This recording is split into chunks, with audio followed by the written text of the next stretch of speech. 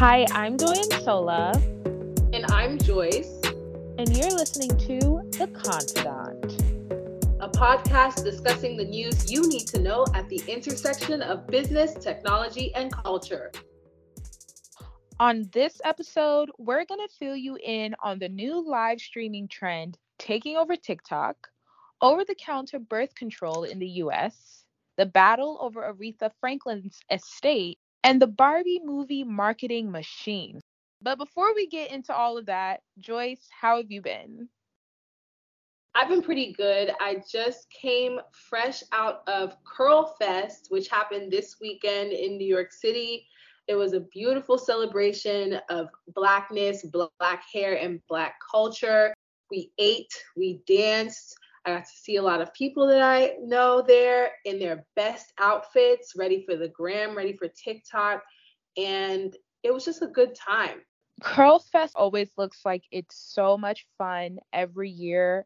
I'm curious though, was there any live hairstyling exhibition? Like I always imagine there are people like, yeah, like okay, you got 30 minutes, transform this afro into something artistic, magical. Was there anything like that?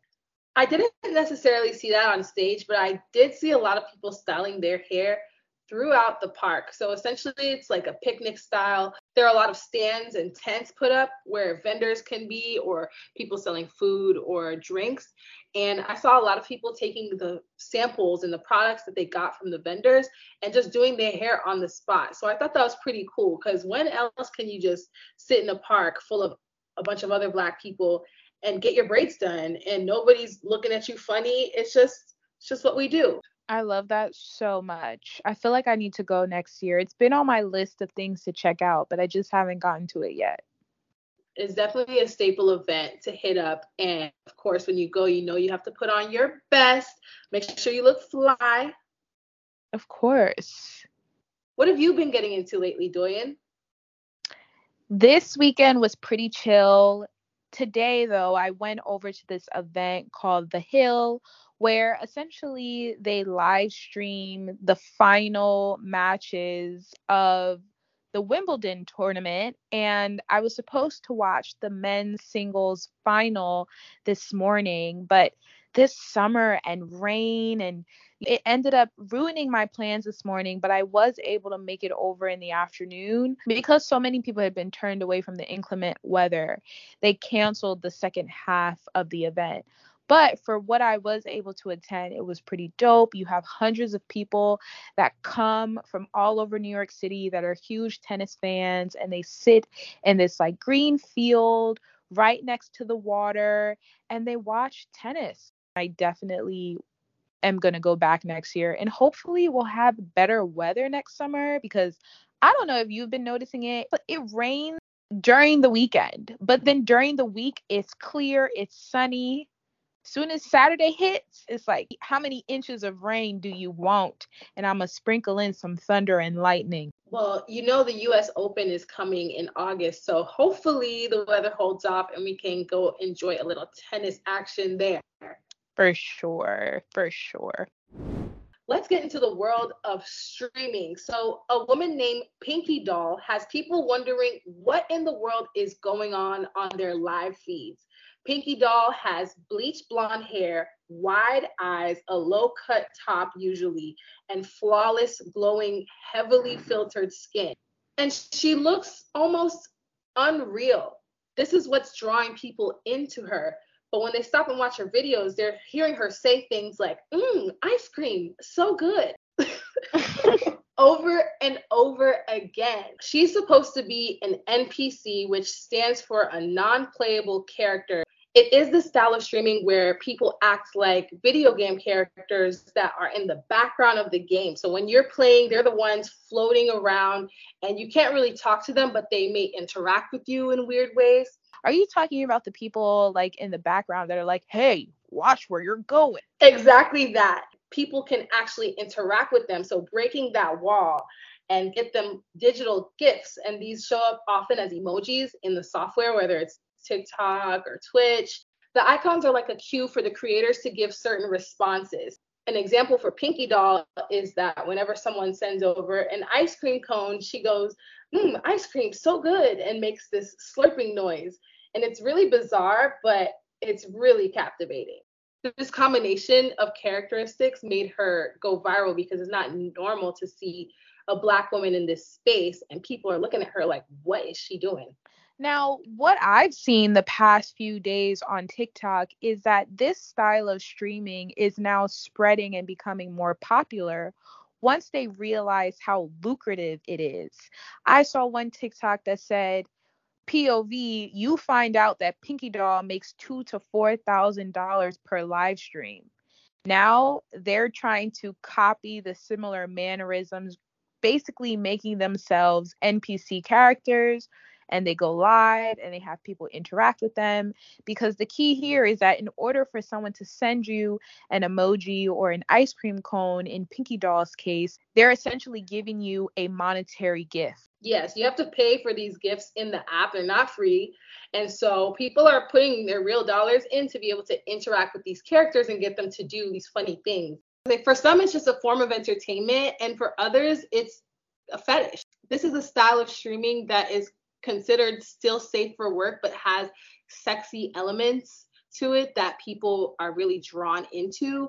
And also, these creators build loyal fan bases that support them through their online journeys. This is just so interesting because someone who is going live 5 times a week, let's say, and is making $2,000 to $4,000, that's a pretty decent income. That's beyond decent. It's pretty good for just having to sit on the live stream for maybe 1 to 2 hours and, you know, make these repetitive movements for the entertainment of your viewers. I wonder if this is really going to take off in the live streaming space on TikTok. For a while, we had the people randomly peeling boiled eggs or raw eggs. We had the people that were live streaming as they were sleeping. I always get the wig lady that's trying on tons of different wigs. And now I think we're going to start to see more of these NPC characters.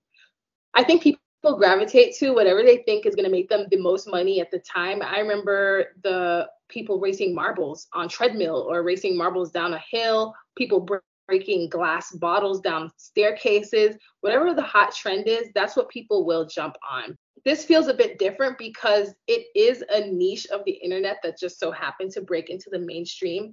I've seen other women of other ethnicities, mostly Asian, doing this, and now seeing a Black woman doing it, I think really broke the mold and introduced this style to a whole new audience. Whether those new creators who are just jumping in on it because they saw Pinky Doll doing it stay, that's their prerogative. But I think Pinky Doll and her other NPC streamers, they have a long career ahead of them, at least enough to be able to stack up some money and, flip it.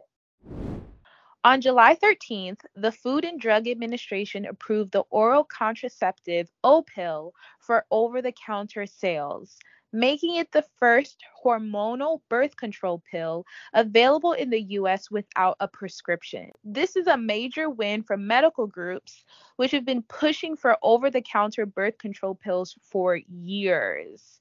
Now, over-the-counter birth control is available in over 100 countries. So the US has definitely been behind in making birth control accessible to people of reproductive age. I'm surprised it took the US this long to make this a thing. I remember when I first started taking birth control myself, at the time it cost me about $30 per month. And that was a lot for me as someone who was in college and just starting this new medication that I didn't need previously. You can spend a lot out of pocket, or at least you did until the Affordable Care Act came along. When that passed, my costs went down to zero. The Affordable Care Act requires health insurers to cover at least one prescription contraceptive as a part of their benefits, but not any over-the-counter medication. So pricing is really going to depend on what the manufacturer wants to set it at. I think the timing of this is very important to note too. Definitely. This is coming at a time when abortion bans are being signed into law across the country, and almost half of the 6.1 million pregnancies in the US each year are unintended, according to the FDA. This is going to be a game changer for women around the country that now have limited access to reproductive care. But you make a good point that depending on how the manufacturer chooses to price this pill, it could still remain inaccessible to a lot of people.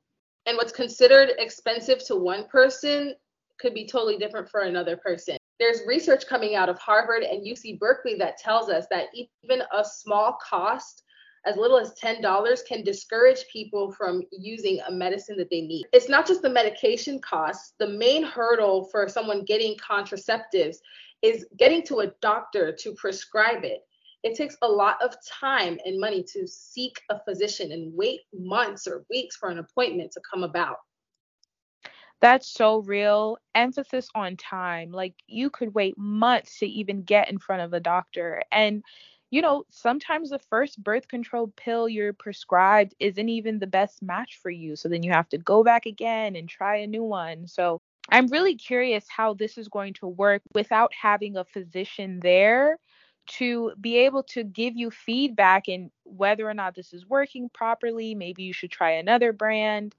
It makes me think about whether birth control is one of those medications where it might be better to have a doctor to prescribe it just so that you're getting close attention and care when it comes to the impact that it's having on your body, especially since it's a hormonal medication. I totally agree. A lot of the criticism I've seen towards this FDA's decision is that this will be an incentive for people to not go to the doctor, in that they don't necessarily receive the face-to-face instruction on how to take the medication and other sexual health questions that come along with a regular exam. But we have to remember that in our own parents' lifetime, in 1984, ibuprofen, which we know as Advil, became an over-the-counter medication. Perhaps when they make Opill available to the public, they'll be sure and diligent to provide all of the instructions necessary. And it could really change someone's life. RESPECT.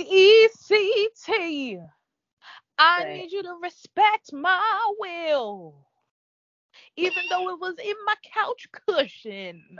Now, on to the estate of the legendary Aretha Franklin. Her handwritten will that was discovered in her couch cushion after she died is being considered a valid will by a Michigan jury. The battle over her estate ever since she died from pancreatic cancer in 2018 caused so much tension between her family members, especially her sons. So let me get this straight. Her sons are fighting over her handwritten will because she didn't take the steps to have a formal one. Right. And even more complicated, she wrote her wishes on two separate wills. So the first one, the one that was just declared valid, was written in 2014, and that's the one that was in the couch cushion. But the one previously was found in a locked cabinet, and it was dated 2010. So the argument between the sons is about which one will govern their mom's estate. Aretha Franklin reportedly had a net worth of $80 million when she died, but the estate now has assets totaling less than $6 million, according to a report by the BBC. So, how, okay, hold on. So, how was her net worth 80 million when she died, but now less than what, 5 years later, it's down to 6 million? Well, after her death, she still had a lot of unresolved tax problems, and the family had to pay the IRS through the estate's assets. The differences between the two handwritten wills is that the 2014 version says that one son and her grandchildren would get her home in Bloomfield Hills, valued at $1.1 million when she died.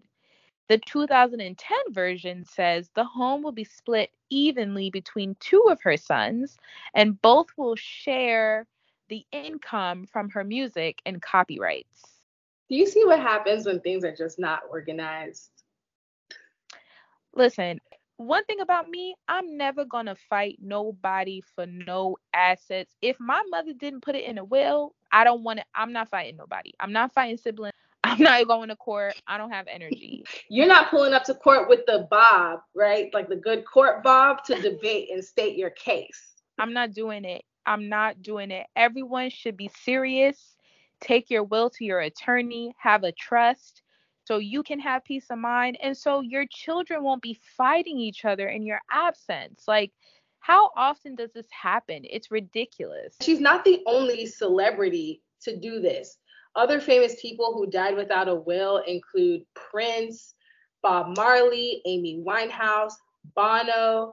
A will is designed to protect your property upon your death, and it spells out exactly who gets your stuff in what amount.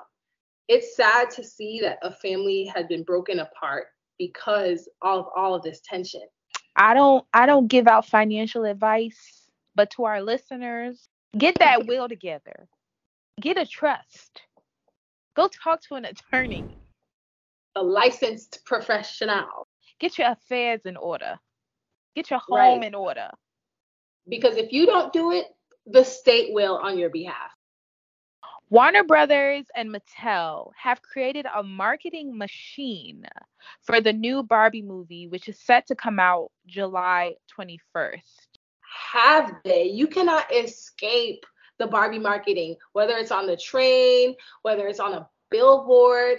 Like in Times Square, there is the huge billboard. It honestly wraps around an entire Manhattan building. But it doesn't stop there. You can stay at the Barbie Malibu Dream House on Airbnb. You can buy a Barbie Xbox. You can shop the Barbie collection at Gap and Aldo. And it's cute. And I can't get the Nicki Minaj and Ice Spice Barbie World remix out of my head. Times reported that the Copyright Office and the Library of Congress has registered more than 2,000 Barbie related works, including dolls, games, and songs for the movie. Are you excited to see the Barbie movie now that you've been essentially convinced that it's going to be a good time? A big pull for me is that the movie features a lot of my favorite superstars like Margot Robbie as Barbie and Ryan Gosling as Ken. But then there's not just one Barbie or one Ken. You have Issa Rae in there, Simu Liu in there. So many up and coming and iconic actors already. For me, it's not even about the cast. I don't even have time to think about the cast. I'm just thinking about how pink is everywhere. Like, I even subconsciously got my nails painted baby pink this weekend and didn't even realize. Like, it's just seeping into the mental. And I feel like I have a social obligation to see this movie. I don't care who's in it. Obviously, I'm going to see Issa Rae as Barbie president. But beyond that, I feel like I just have to see it. It's the moment. It's the hype of the summer right now. It's like another amendment in the Constitution at this point. Like you're gonna be left out of the office water cooler talks if you do not go see this movie. And I think the marketing behemoth that is behind the Barbie movie may even be benefiting Oppenheimer, which is another movie set to come out the same day. The marketing is so strong and fierce that people said, what is it called, Joyce? It's called Barbieheimer? Barbenheimer. Because of the double feature. I mean, when was the last time you went to the movie theater and snuck out and went into the other one? Now, I'm not saying that that's what people are going to do. I'm sure they're going to buy both tickets, wink, wink. Is this a confession, Joyce? It's not a confession. Let's not all be all high and mighty and act like we haven't done a little movie hopping back in the day. Listen, I don't know what you're talking about, okay? AMC will not get me, but what I do get the sense is people are interested in the contrasting themes of the two movies: Barbie, girly, feminine, tons of pink, and then Oppenheimer about the creation of the atomic bomb. Speaking of feminine themes, I know that Barbie itself is an American icon, mostly because of its depiction of femininity. It came about in the late 1950s, and a lot has changed since then regarding women and women's rights, our autonomy.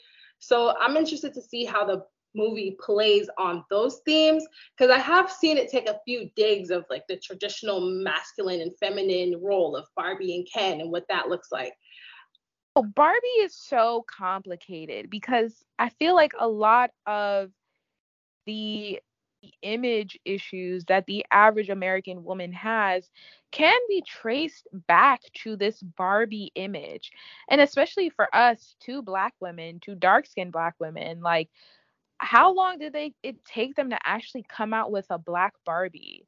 So I think that it'll really be interesting to see how they sort of address the fact that beauty does come in different shades and different hair textures. Like, I wonder if that's going to be a discussion in the movie. But personally, I played with brats growing up. Oh, I definitely was a Barbie girl. So I'm excited to see this in its full glory. And I feel like my wardrobe could benefit from a couple of bright pink additions, spice it up a bit, stay in theme for the summer. It's definitely giving color of the summer. Like, you should see my nails. They're so cute. So cute. I'm like, That wow. might be my next. That might be my next stop. Give it to them. To the salon. And now it's time to wrap up the episode with a little something sweet. Doyen, Yum. what's your something sweet for this week? You know what? I have been trying out acupuncture lately. What? That sounds terrifying to me as a person who cannot stand needles. Tell me more. It is a bit nerve-wracking, but I heard that there are great benefits to acupuncture. And one thing about me, I'm gonna try something new. So you just go in, you lay down, you tell them where you might be having some pains. You can also get it done for stress. My acupuncturist said that it could also help with menstrual cramps. So I'm kind of doing like a combination, and you lay there and she inserts needles in your hands and your arms. I usually get one in my ear, on my forehead, all down my leg, my foot. And then you lay there, she turns off the light, you got some meditation music, and you just relax. And then after like 30 minutes or so, you start to feel like a tingling sensation. How many sessions have you done already? So far, I have done 2 sessions, and my third session is tomorrow. And do you feel a difference? Honestly, I don't think so. Not yet. Doyen. But I don't know. I don't think it's supposed to be immediate. I think it's one of those things you have to do it for a little bit to see a difference. If you could see my face right now, I'm like, how many sessions do I need to get pricked for you to tell me if it's changing anything or not? Like, I need to feel like I'm floating. I got to give it some time. I don't want to jump to conclusions. I don't want a placebo effect. You know what I'm saying? So I'm going to Okay. report back. Okay, well, I'm looking forward to seeing that new glow, the benefits, all that. 100%. And what about you? What are you looking forward to this week? Honestly, I'm riding the Bachelorette train. We're getting up on episode 4 now, episode 5, and we're deep in the season to where I can start trying to remember these men's names. Charity Lawson is the Bachelorette this year, and she's been doing such a good job.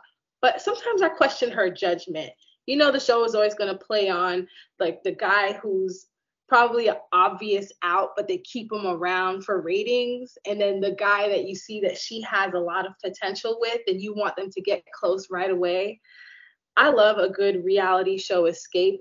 When I get the time to just dig in and be invested, I go all in. So, Bachelor Nation, here I am.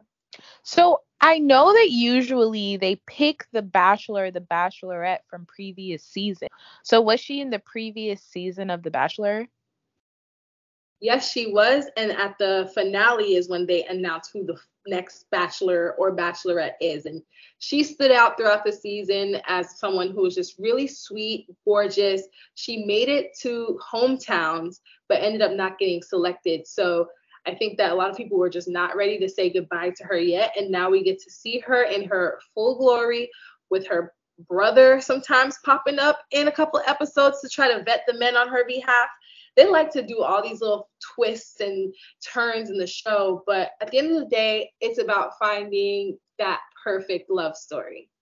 Oh, I love it. See, look at you buying in already. I like it.